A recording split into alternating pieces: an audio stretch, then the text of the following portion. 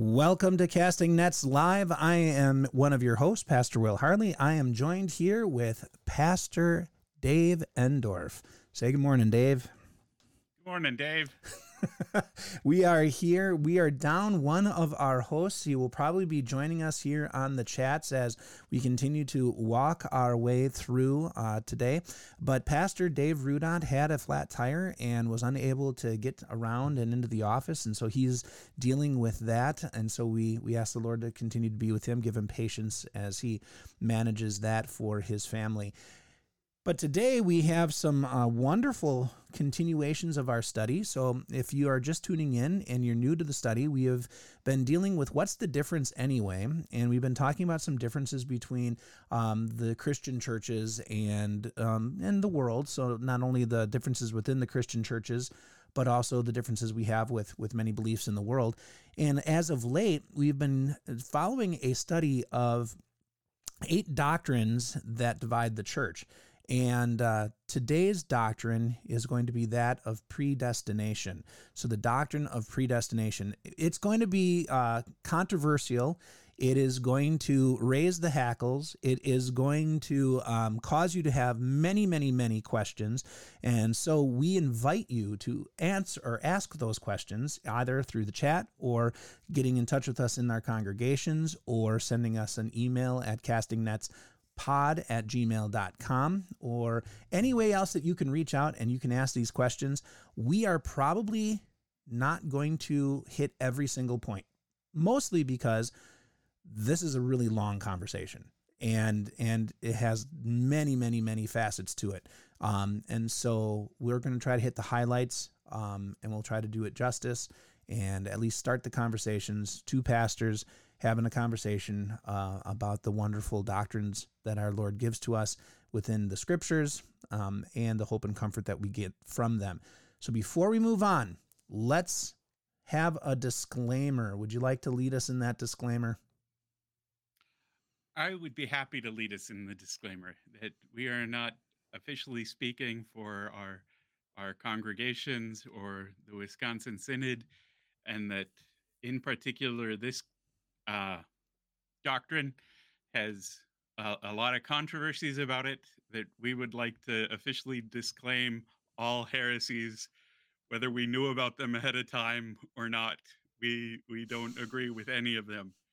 And so we're going to try to be very careful about what we say and what we don't say. And so if it seems like we phrase things in a weird or an awkward way, it's probably because we're trying to say things in a way that the church has worked it out over the past 2,000 years or so. But if you are offended by something, please get in touch with us and we'll work it out. Yes, and we specifically would ask that you get in touch with Pastor Rudant at Emmanuel in Shirley. He would love to work out all of the problems that we cause for him. So that would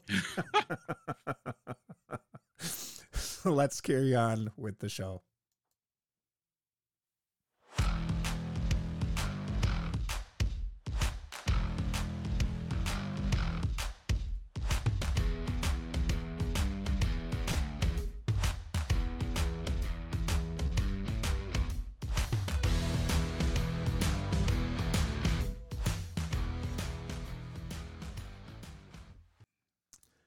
Welcome back. We are here gathered around our computers. We are on the Facebook. We are being transmitted onto YouTube. We are even on X, formerly known as Twitter, all to bring you the controversial doctrine on predestination, also known as election. Before we get into the nitty-gritty and we have an opportunity to share with you all of the ways that we in our human sinful nature get this wrong, we should probably have a safe approach of saying, let's just say what the doctrine is and let's put it out there. This is the correct way to look at it. So to help lead us in the beginning of this conversation, Pastor Dave Endorf has decided that, you know what, he's going to be the leader in saying this is what the doctrine is. So take it away, Dave. So when we talk about the doctrine of election, we're talking about a doctrine specifically for believers that addresses God's plan of salvation, that before the creation of the world, God worked out his plan of salvation. He knew his believers, the people he was going to save, and he chose them. And he planned to send Christ into the world to die for the sins of the world. He planned to send the Holy Spirit through the means of grace to work faith in their hearts, to forgive their sins, to sanctify them and make them a part of the church, to watch over them all the days of their life until he would raise them up on the last day, until he brought them to heaven. And so that is the doctrine of election. So as we look at that, there's a couple of things to emphasize, that this is something that comes from God's love from all eternity. It is something that applies to believers. And that's the way we typically talk about it in the church. It is not something where we cause it. Its cause is solely found in God and in his love.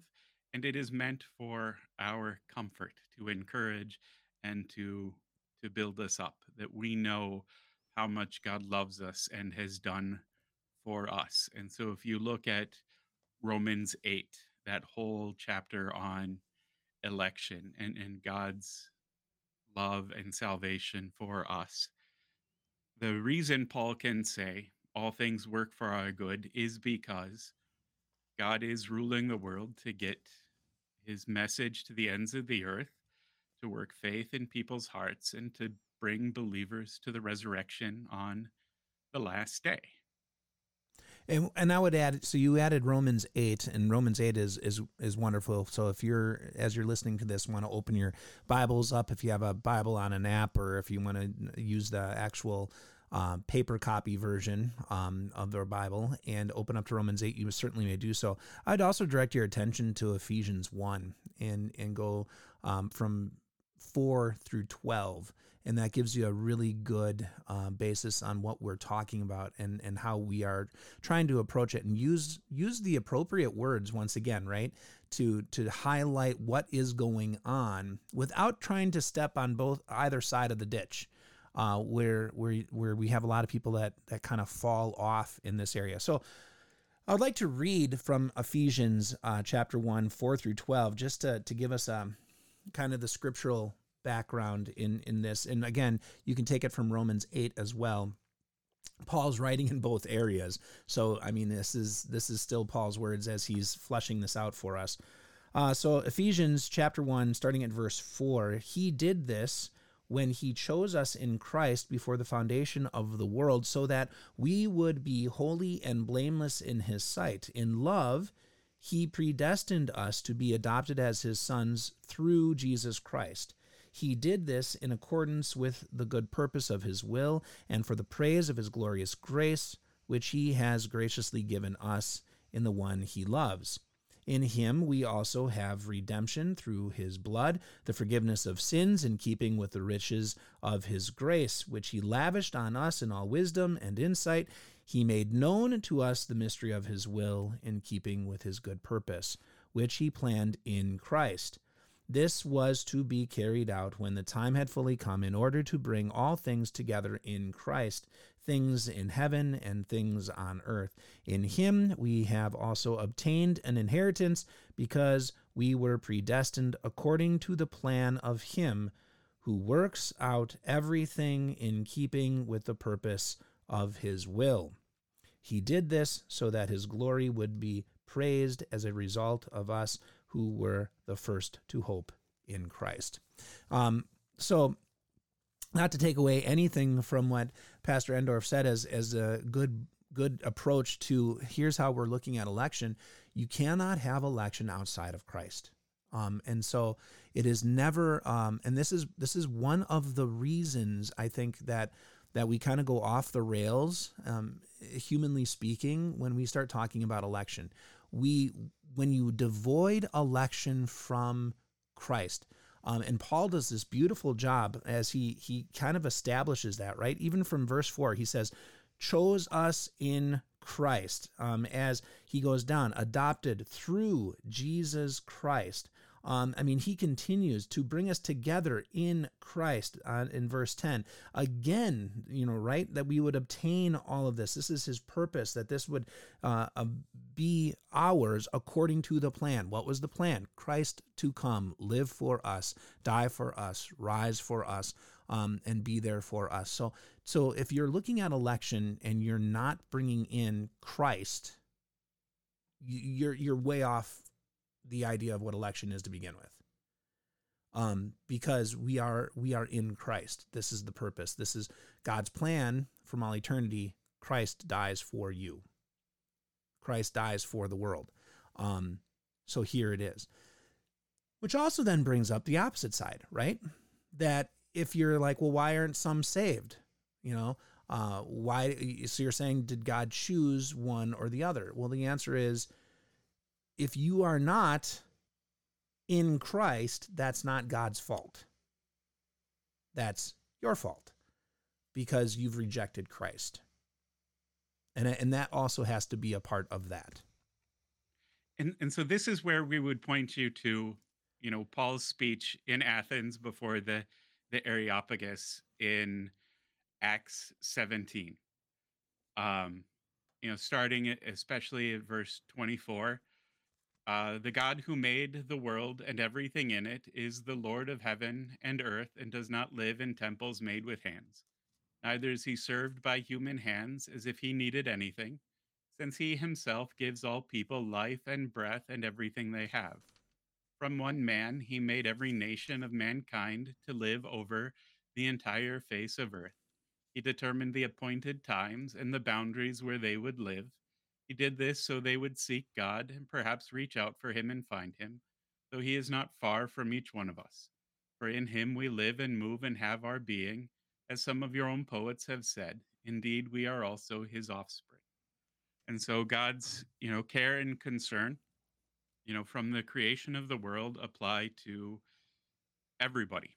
We don't normally talk about that, however, as the doctrine of election.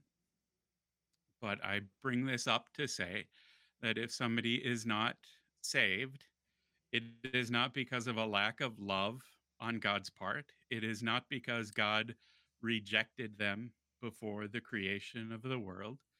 It is solely their fault and their responsibility. Right.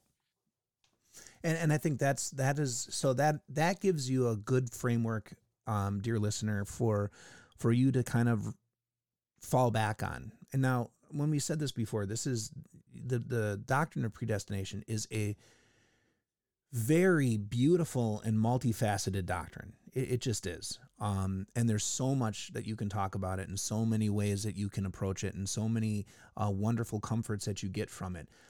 But to highlight, first of all, as we said, this is God loves the world. That is very, very clear. God sent his son to die for the world. Very, very clear. Is it true that there are some who are saved and some who are not? That is also very, very clear. But it is not God's fault that you are not. Now, that doesn't take away from God knowing who are his. And that brings up another conversation between foreknowledge, right, and God's predestination. And so there are those things in there. What we want to give you is that this is a hope and comfort for the Christian. This is a hope and comfort for the believer. Does God know me? Yes, he does. Has God planned for me to be here? Yes, he has. Now, is it the time to start talking about some of the ditches that can be you can find yourself in as we approach this understanding of predestination, or do you think there's some more clarification that we could use? As I say that, another place for you to go if you want a very good, concise ordering of this is if you have a Book of Concord. I would direct you to the Book of Concord. I'd direct you to the epitome of the formula, and Article 11, and that deals with exactly what we're talking about as well. And that's a good, concise. Here it is, just laid out in a form that you could probably easily follow, and then also look at and say, here are the things we reject. So these would be the opinions that are the ditches on both sides that kind of we reject. So that would be a good place to go to. Any other things as we look at the document before we maybe look at some of those ditches that you can think of? No, I think that should give us a good foundation All right. for where the middle of the road is. Yeah, well, we don't like to drive in the middle of the road. We like to go and see the sights as we veer around. So, veering around, this is we're now going to open up the floodgates, and we're going to probably have to really guard ourselves because it's such a multifaceted topic. One of the ditches is to really approach this idea of predestination in a way that's completely and utterly humanistic. And the reason I say that is you remove, again, Christ from the picture, and we then start to say, okay, God has chosen me because, and we fill in the blank with things we have done. So, God has chosen me because I'm a good person. God has chosen me because I have done enough, right? I fill in the blank. I have done this many things. God has chosen me because, well, he just can't damn everybody, right? Um, some people I could see, but not everyone. God has chosen me because, I teach the right things. I maybe don't believe, but I at least had said the right things, right? I went through the right motions. Those are all ideas that seem right to our natural way of looking at the world. So if I live a certain way, if I do a certain thing, if I follow the rules, and I'm going to use that in quotes, if I follow the rules, then God will accept me, right? God will have wanted me. And then we look at God and we say, well, because he's God, and we use the definition of God, and the definition of God is he's all-knowing, all-powerful, he has all these things. He already knew that I was going to do these things, and therefore this is mine. About right? Well, that's what people say. It's Right. not at all correct. Exactly. And this is where, in reading scripture and looking at why God tells us he chooses things. You look at First Timothy, where Paul is very clear. Uh, Christ, here's a trustworthy saying that deserves full acceptance. Christ Jesus came into the world to save sinners, of whom I am the worst. But for that very reason, I was shown mercy, so that in me, the worst of sinners, Christ Jesus might display his immense patience as an example for those who would believe in him and receive eternal life. And this is the way that God talks about his choices. He chooses the weak so that people look at them and know salvation is for everybody. And this is something that we as believers have to wrestle with, and we boast in that you should look at me and say, if God can save him, he can save me. Sure. If God can use that guy as a pastor, he can certainly save me. And this is what he talks about when he says we have this treasure in jars of clay to show that the all surpassing power is from God and not from us. That in God's plan of salvation, in his eternal economy, he gave it to sinners so that in a world where his glory and his greatness would be overwhelming and crushing and destructive, we could look at weakness and say, yeah, God's got to be behind the church because otherwise it would have all fallen apart. And know that, yeah, God is here for us.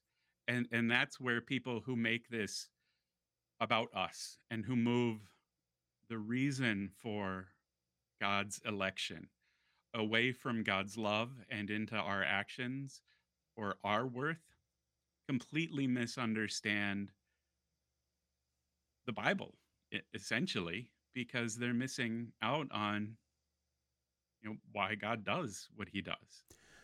Well, and it's interesting, that in predestination becomes one of the topics that people want to talk about all the time. When if you're going to go for outreach, or if you're going to have a conversation with somebody about church, it always, at some point, it boils down to this idea of predestination. And you will have people who will focus, well, I'm a pretty good guy. Like we were saying, I'm a good guy. God must want me. Or they'll say, or they'll try to outright deny predestination at all. They'll try to deny election and say, we won't know until the very end. And God doesn't know until the very end. Almost that God is reactive, and as if he, as things come up, God then quickly thinks ahead and says, how am I going to fix the problem? And there's some of that too, where there's people who've approached the scriptures and God planned out a perfect creation. God planned out everything to be great. And then Adam and Eve go and muck it up because they fall into sin, and God has to react as if he didn't know what was going to happen. And so he on the fly comes up with this plan now of salvation and how he was going to do this. But that's again against the scriptures, which clearly say from all creation, right? Christ was planned to come and die. And then the opposite side of that becomes, well, then God knew, he set us up for failure. That really he must predestine everyone. It doesn't matter if they know Christ or not, because it's not my fault that I sin. It's not my fault that I do bad things, because God set us up to fail. God knew with that tree in the Garden of Eden that Adam and Eve were going to fail. He knew what he was going to do to take care of it, and he let it happen. And so it's not my fault. And so the opposite side of this conversation when you talk about election and predestination is, well, God, I'm part of your elect because I can be nothing other than what I am because of the sin that you allowed to happen. And you knew was going to happen anyway, and you let it happen. Now, the problem with those things, if you're listening, now you're saying God is the orchestrator of evil. that God is the one that is planning evil just so that he can be good. That how that would work, that he plans evil so that he can come out looking like the good guy. And that's not scripture either. So you're left with the reality of things that are almost paradoxes pushing against each other. And that is, God knew we would fall into sin. And ultimately that's where predestination comes in, because it walks this middle road of saying, um, yeah, you are going to be sinners, and God could have done things otherwise, in creating a different world, but then you wouldn't exist. And Right. God loved you, Right. and he knew you would be a sinner.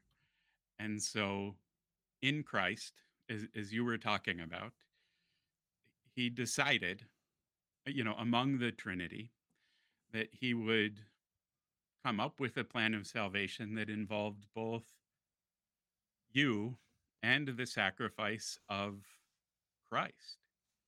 And this is where um, we can be thankful, you know.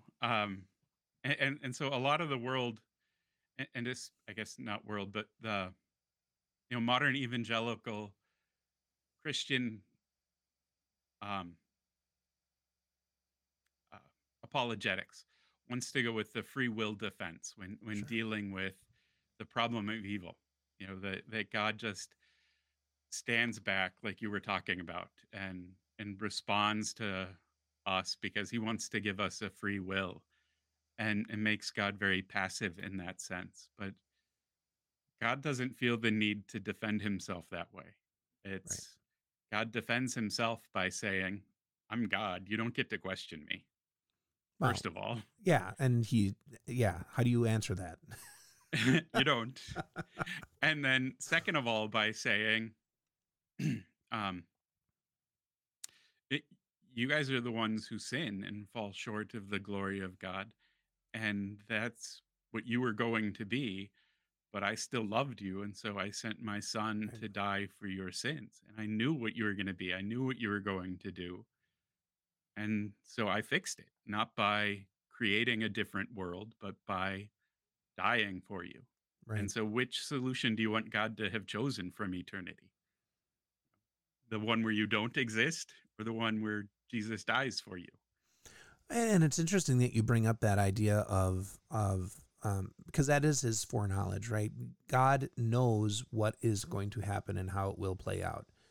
But we have to remember that ability of the Lord to know, his omniscience, does not force something to happen. And that's a really hard concept for us to wrap our minds around. So, in other words, did God know that Adam and Eve were going to fall into sin? Yes. Did he make them do it? No. That was the only time in all of human history where mankind had free will. They had the ability to not sin. They didn't use it, that ability. They fell to sin, but at that time, at that moment in the garden, they had the ability not to sin. And if we're going to talk about, I didn't think we were getting into free will, but okay. So if we're going to Temporarily. talk about free will, you then also have to talk about, the context in which a person is exercising that free will, the circumstances. Sure.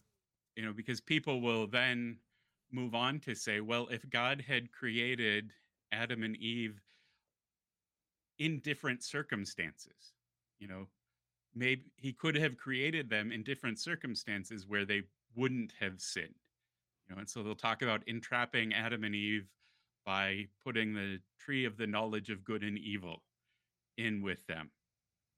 And and there's a bunch of issues with that, but the next obvious problem with that is, okay, but then where would I be?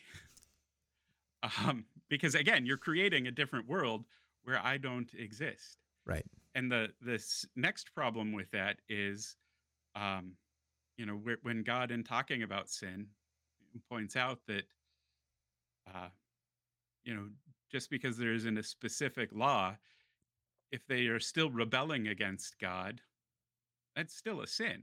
And the first sin that Adam and Eve break is unbelief and rebelling against God. And it's really eating from the tree of the knowledge of good and evil that makes it clear, that establishes to everybody, we are sinners. We have done it. And so we can be thankful for the tree of the knowledge of good and evil, because it does make it clear, hey, look, they did sin. They did exactly what God told them not to do. And it would have been so easy not to do it. If it were just simply a sin in their own heart, that would be very confusing. You know, Well, and I know you don't want to get necessarily and go down the rabbit hole of free will, because that's another long and sordid conversation. But I do think it plays into this idea of predestination and the beauty of it, in the simple reason that from the moment we fell, we lost that free will. We are now bound. We in a bound will where we always sin. That is what we do. And the fact that the Lord, as you've been saying so beautifully, the fact that the Lord had in mind us, and is to save a sinner like you and a sinner like me, to save a sinner like the world and people in the world, that the fact that he had in mind those people is just a humbling and wonderful thing, that he loved them even while they were sinners, and he dies for them in time for you, and he planned to do that. That was in his plan, because he knew what we would be, and he planned for it. There's a beauty to that. There is and this is why the doctrine of predestination is for believers, right? This is the beauty. God planned for you. yeah. And so when we talk about the doctrine of free will, when it comes to predestination, what we want to keep in mind is that um, that's in our relationship with God. We're not going to all of a sudden decide, oh wait, God isn't my enemy. He loved me and sent his son to die for me, because we don't have that power or that ability.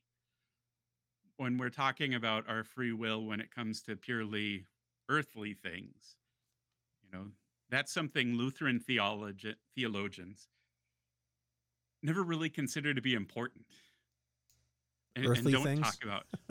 Yeah, but, Yeah. and that's not really something that um, comes up a lot in our discussions of free will. But that's one where, in modern discussions of free will, that's what they focus on all the time. Right. And that's where a lot of you can end up with a cross. You're talking past each other a Right. lot. And I think that yes, it is something to be said that you have a modicum of freedom in your choices in things under you, is what Lutheran theologians would say, in things that are under your authority, right? You have a modicum of free will. I still would say that is relatively bound. I mean, I can't go into Subway and order steak and potatoes because they don't serve steak and potatoes. So whether I want to do that or not, I couldn't do that. Again, that might be because I don't have any authority over what Subway provides, so I can't control that. But when it comes to things higher than us, things that are outside of our control, which would be our spiritual home, where we will be when this life is over. When it comes to who am I as a sinner and how God will see me, I have no control over that, and that must remain in a realm and under the control of someone else, i.e., our Lord, the God who has given all things for us. A beautiful question and that was brought up.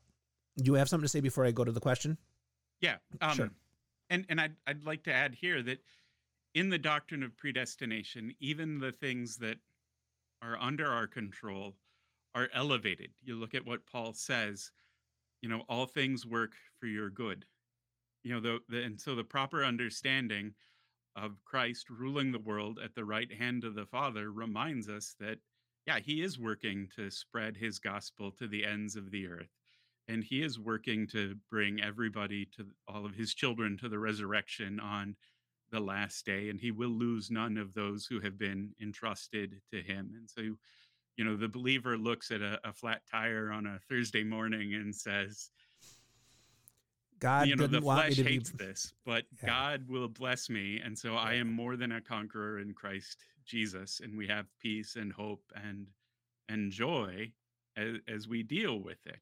And that is Or something, when you are messed up on free will and predestination, you sure. can't say, because it all falls back on you then. Or it's just the Lord's like, we didn't want Pastor Rudot to be a part of this conversation. We want to see if they can get off the rails. Oh, we can. Yes, we can. Going to so we were talking as we were talking about free will and we are talking about predestination. We're talking about why this is such a hope and comfort for the believer. A question came along on the messenger, and that is, we hit on something when we said we always sin because it came to, or our listener came to realize that our definition of sin and the definition of sin of other Christians isn't the same. Do you want to make a comment on that? I think she hits on something here, our listener, as so beautifully as she puts, I don't think people understand a sin of omission. That by us not doing certain things, not just doing things that are wrong, but us not doing things that are right, we're also sinning. Yeah, absolutely. And that also has to do with, for the right reasons and in the right way, within the in the right spirit. Right. Do you do it as joyfully as you should? Do you do it praying constantly as you should? And so all of those things have to be there. And if they are not, you are sinning. Right. And so when God says pray continually, he means it. When he Right. says rejoice in the Lord, he means it. And so, And when he says even to love your neighbor as yourself, he means it. Not do things for your neighbor because I love God and hate you, but I'm doing it because I love God. Well, you just sinned. Love your neighbor. yep, yep. Yeah. And all of this and it seems as if like we went off the rails, but it doesn't, because all of these things do come into this doctrine of predestination, this doctrine of election, that God did elect us despite ourselves. And he's worked on our behalf despite who we are. And he knew who we were going to be. Now, kind of moving us along in that direction, there in many denominations, and I hate to say it, even in Lutheran denominations, we have gotten this doctrine wrong. I mean, grossly wrong. And so I think that it might benefit us to come through and just kind of read some of the warped Christian views that Christian denominations have. And I'm not going to, in some ways I might highlight, okay, this is predominantly a Reformed thought or something like that. But I think it's one of those things where we have to be honest and say there are some Lutherans too, and well-intentioned Lutherans who might think in some of these ways, because this is a hard doctrine and it does divide the churches. So here's our number one on some warped Christian views that are out there. So God foresaw how people would behave and decided everyone's fate before creation. So, explanation. To many Christians, the game is already over. We would say, according to Augustine and according to Calvin, God declared that some would be saved and some would be damned, and the choice was made solely based on the internal working of the Godhead. Others believe that all have been predestined, but that they think that God looked ahead to see how people would live or if they would believe before making his assignments. These people believe how one lives today was foreseen by God and may have influenced him. And I that both of those ideas are interesting, because one was a Lutheran idea. And that one is the last one, where they were thinking that God foresaw how you would live. And that was the controversy that was in the late 1800s, early 1900s, wasn't it? In the Lutheran Church, in intuita fide, in view of faith, was the big controversy, where many Lutheran theologians and Lutheran congregations were saying God knew that we would come to faith, therefore he predestined us from all creation because he knew we would come to faith. Well, that's actually the way it's something that comes out of the Lutheran theologians from the 1600s. Oh, it goes that far back too.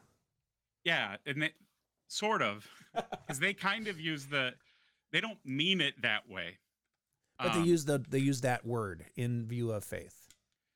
Yeah, but they definitely do not mean it that way, and they definitely don't mean it as far as how you would live.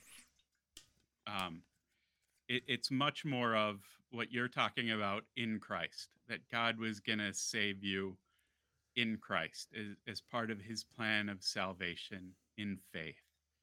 But it gets warped. It does get warped. And then in the early 1900s, you have that God saved you because he knew you were going to believe. And so it's not because he loved you, it's because he knew you were going to believe. And so it goes which makes that a problem on both sides, right? Because it's not only a problem on a misguided view of election and predestination, but it's a misguided view on belief. Belief becomes an action we perform as opposed to a gift that is given and worked in us. So you really have a messed up theology on both sides of those doctrines. Oh yeah. Yeah. And so let's be clear. God saved you because he loved you. And that's what gives us comfort as we look at the world and as we take heart in knowing that we're sinners Sure. and that God loves us and blesses us and we deal with the evil in this world. If it were based on our own faith and how much we believe, that's either going to turn to arrogance. "Oh, of course, God saved me. Look at how great a believer I am. Or it's going to turn to despair because I question God and I waver in my faith and I doubt and I worry. And so we don't want to go down that path for the in our teaching for the sake of the people we're teaching, but also because it takes glory away from God that we're down denigrating his love. We're tearing down his love. So that's kind of the Lutheran um, ditch that some people had walked in. One of them, yeah. One of the one of them. Interestingly enough, though, and maybe I'm overthinking this, but Augustine and Calvin kind of falling on the side of God has already declared some who will be damned and others who will not be from all eternity. Kind of this double predestination, right? This idea that God chose some and not others. In fact, he went beyond that. He said, I'm going to choose you and I'm going to damn you specifically.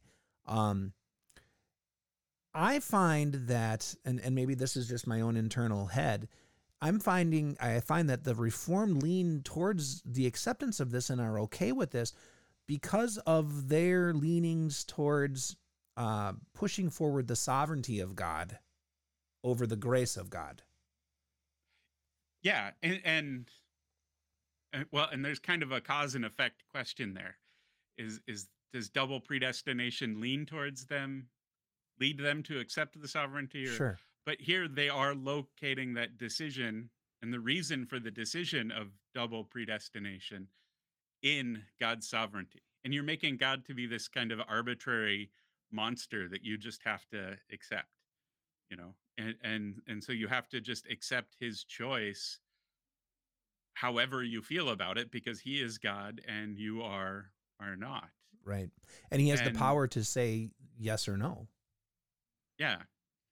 And to some extent, that's true. You look at what God says to Job, brace yourself like a man. Where were you when I created the world, when I laid the Sure. foundations of the earth? But that's only the first step, because we have a God who is not just sovereign, but who then made himself nothing, taking on the very nature of a servant and humbled himself even to the death, even to death on the cross. Yeah. And that's where, the doctrine of predestination finds its pinnacle, that he from eternity knew he would die for all of our sins, the ones that we know we've committed, the ones we will commit, and the ones we don't even understand yet. Right. And doesn't that the way that you're phrasing it so beautifully, and it is a very beautiful way to phrase it, it really highlights what Paul says again in Ephesians, that it is in love. It is not in his power. It's not in his sovereignty. It's not in predestination is not rooted in him showing his authority to make decisions, but in his grace poured out upon people. That's really the root. Yeah. And we don't want to lose his sovereignty. Right. He is God. We fear, love, and trust in God above all things. But the high point of his plan of salvation, the high point of the doctrine of election, is that the choice was made in love. It is not random. He loves you. Sure. So hopefully that gives you a kind of an introduction. So we just would broad sweeping strokes. Calvin, who kind of is the leader that branched into the mainline Reformed congregations. And then even right out of the gate, yeah, Lutheranism has had issues too. So we had two cases there. So there are some Christians that believe this, and I think we both would push back on this greatly, but I'm going to read it anyway, and then if you'd like to add your comments, you certainly may do so. God created man without sin. We would say true. God created man to be perfect, even though he knew that man would sin. We would say true. In fact, he had to sin. Well, I'm going to go with false. Yeah. Yeah, so we were with him right up until the point where, like, in fact, he had to sin. Yeah, that's not, that makes God into this, egotistical type of being that's like, they have to sin so I can step up and be the savior. And it's almost like that hero complex. And that is not the case in Scripture at all. But there are Christians that have believed this, that we had to do this so that Christ could come and die for us. This had to happen. I had to be a sinner. And that's not the case at all. Yeah, and so as we talk about it, we want to be clear. There was nothing lacking in God that he needed Adam and Eve to sin. He knew they were going to sin. He knew he would need to send Christ to die for their sins, to die for my sins and your sins. But that's for our sake. It's not for his. Right. The only thing he gets out of the deal is Death. Sinners. Yeah. And that's how we know it's love. Yeah. And a lot of pain and a lot of suffering. And yeah. he had to suffer hell for us. So moving on then. So here's another warped Christian view. Man sinned as God had planned and received God's judgment of death and damnation. Man acted out his role by sinning, and God followed through on condemning all mankind to eternal punishment. See, and this is where we got to be careful about, what do you mean by planned? Or acting, or the role, or that idea of role. Yeah. And so this isn't something God wanted. God knew the people. He knew they were going to do it. And so it's something that he had planned for. He knew it was going to happen. But again, he only planned it insofar as he loved the people and Sure. wanted to save them. And so that's where we would draw the line. Well, I think it also confuses, I think, the idea of when we say that God from all eternity planned to send his son. We look at that and we say, okay, this was a general who is planning ahead. Here is how I'm going to conduct the battle. And I don't know if that's necessarily the picture you want, because that's where this falls into place, right? This is how I'm going to conduct the battle. Therefore, everything is going to fall into the way that I wanted it to play out. Whereas opposed to saying God planned it from all eternity, he knew this was going to happen, so this was his response. Yeah. And I think it's like planning ahead, we would say, right? Do you have a plan for the future? And what we always want to keep in mind is the only thing that makes it a necessity is that God wanted to save us. Right. And so if God had once decided, no, I don't want to save them, it would not have been a necessity. He would not have needed to send Christ. He could have changed anything in a million, infinite number of ways. Yeah. But he wanted to save us. And if he didn't love his creation, he could have just wiped it out at any point. Or why create it to begin with? Yeah. And so it is, the consequences of our sin that he is planning for. It is in response to us. And that's what we always want to keep in mind. Sure.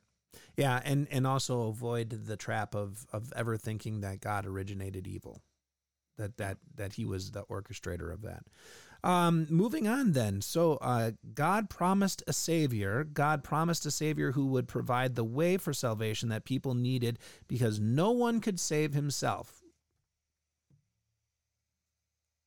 What do you think? I feel like another shoe's going to drop. That's actually all that was there on the sheet from The Bible study that we're kind of walking our way through. Actually, that's not a bad. I don't know how warped that is. That's kind of true. God promised a savior. That's true. He would provide the way to salvation. Also true. Now, I suppose that if you're saying that we needed to fall into sin so that this promise could be seen, then I would say that would be false. But it is true that God promised that he would take care of our mistake. So, again, how far do you want to push this? Would be dependent on how warped you're going to be as a Christian. Yeah. Number 5. So God eventually sent a savior. Eventually God sent the savior and he did what was necessary to save those that God chose for salvation. Jesus may or may not have died to atone for the sins of those who are lost, depending on whether one agrees with Calvin or one of his detractors. So what do you think? I disagree with limited atonement. Jesus died for the sins of the whole world. And that's the wonderful thing about, how we get to do outreach. Is it doesn't matter who you're talking to. You can tell them Jesus paid for all of your sins when he died on the cross. Yep. We get to give them an object in which they can believe. The life, death, and resurrection of Christ. And that's something that a Calvinist, a Reformed theologian can't. Right. Because they look at that and they say, well, I can't make sure that he did die for you. He may not have died for your sins. You may not be a part of the elect. Yeah, and you could be going to church all your life and may not be there. What great hope that is. Yeah, let's do that. Whereas, we can definitely say Christ died for you. So, awesome. So 6, people hear about the Savior. They respond as they are programmed to do. So here's the explanation on that. A conversion is an act of God. Only those who will be saved are converted. Even if others hear the message, they can never really believe. Each does as he or she is pre-programmed to do. And that's the irresistible grace that is a part of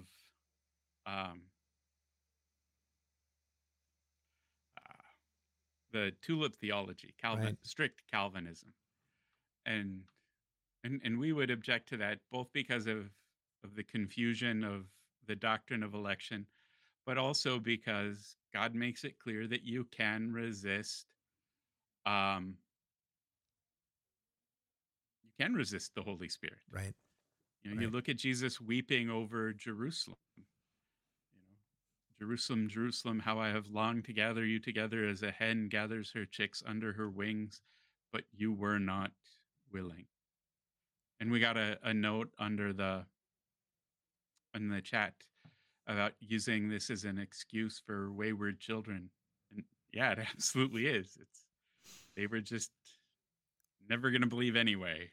Well, and that I think is going to become more and more. I hate to say it this way, but I think with as our congregations become older and older, this way of thinking, although they may not express it, this way of thinking almost starts to creep into our older congregations, right? Where, we don't really have to go out there and preach and teach, and we don't have to go out there and do missionary work and evangelism because, if God wanted them, they would already be here, right? They would already be finding us if they were meant to find us. And that must not have happened. So we just don't have to do that kind of work. It can lead you down some really bad roads when you start thinking, and then you also start thinking, if the things that I do in life are all this pre-programmed, again, I don't have to be responsible for them. And that's the other side of that belief, is that I'm just doing what God made me to do, which, not to be overly controversial and enter into a whole different subject, but isn't that kind of what people are saying in the LGBTQ circles, in the LGBTQ plus minus circles, the transgender kind of movement. God created us this way. And so I'm pre-programmed to do this, and that makes it okay. Yeah, I mean, it's hopelessness. You just give up, and however things are is how they're meant to be, and just Right. accept it. And Right. and you contrast that with the life we get to live as Christians. Always give yourself fully to the work of the Lord, because your labor in the Lord is not in vain. Right. That God's going to bless our work as part of his eternal plan of salvation. It's going to bear fruit according to his good and gracious will. And so we do outreach because we know Right. about predestination, and that God blesses things and we get to be a part of it. And how amazing is that we get to share this message with people, and that we get to tell them, look at how much God loves you and has done for you. Right. And this is amazing. And Here's I baptism. don't deserve. Yeah, there's baptism. I don't deserve to tell you this. Yeah. I know me. I know what I've done. Yeah. I get to throw the yet water, though. What's that? I get to throw the water. I get to throw. I use a squirt gun. So Yeah. when the lightning hits the church in Brooklyn Park, you'll know. But no, that is so true, right? You get to be a part of something, and some of these warped Christian views, it removes you from that, of being part and parcel to God's hand in his work of showing the elect, and his work of claiming his souls for his kingdom. And you get to be a part of that. And when you start confusing some of these things, you lose that part that you get to play in the work of serving one another in the love of Christ. Our final one here for our time that we're going to take a look at, since we so wonderfully kind of explained ahead of time this whole doctrine of predestination, and we've been carrying it all the way kind of through. The last one we want to look at here is, after this life, God carries out his predetermined decision. When people appear before God for judgment, the verdict is already prepared and signed. The saved had to be saved, and the damned had to be damned. It was God's will from eternity. So what would we say to that? First, I don't agree. Just wanted to make that clear.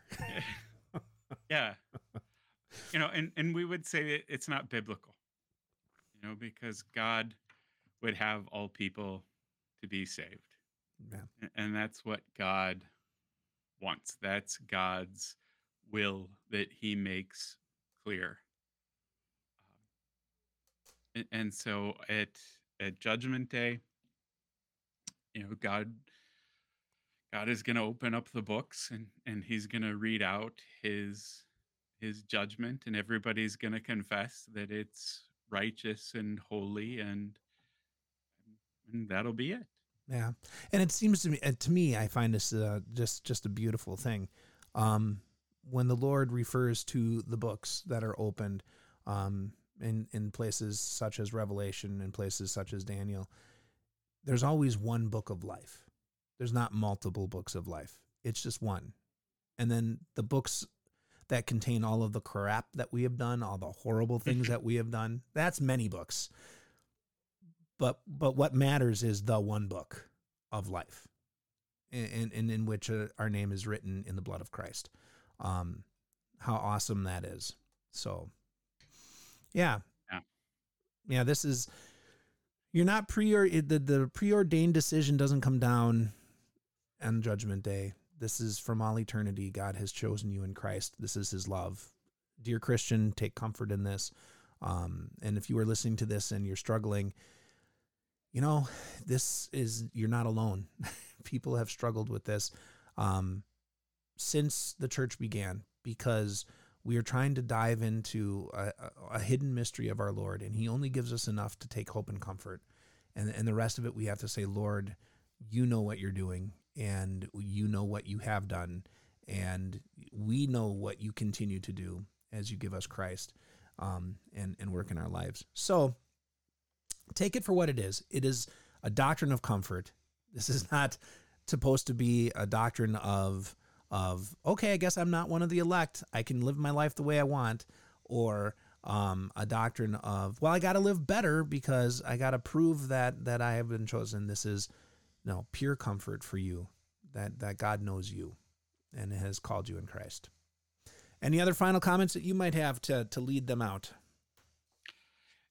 Just that as God teaches the doctrine of predestination, it's the doctrine that can only come from a resurrected Savior who died for our sins, because he is there to save us thoroughly.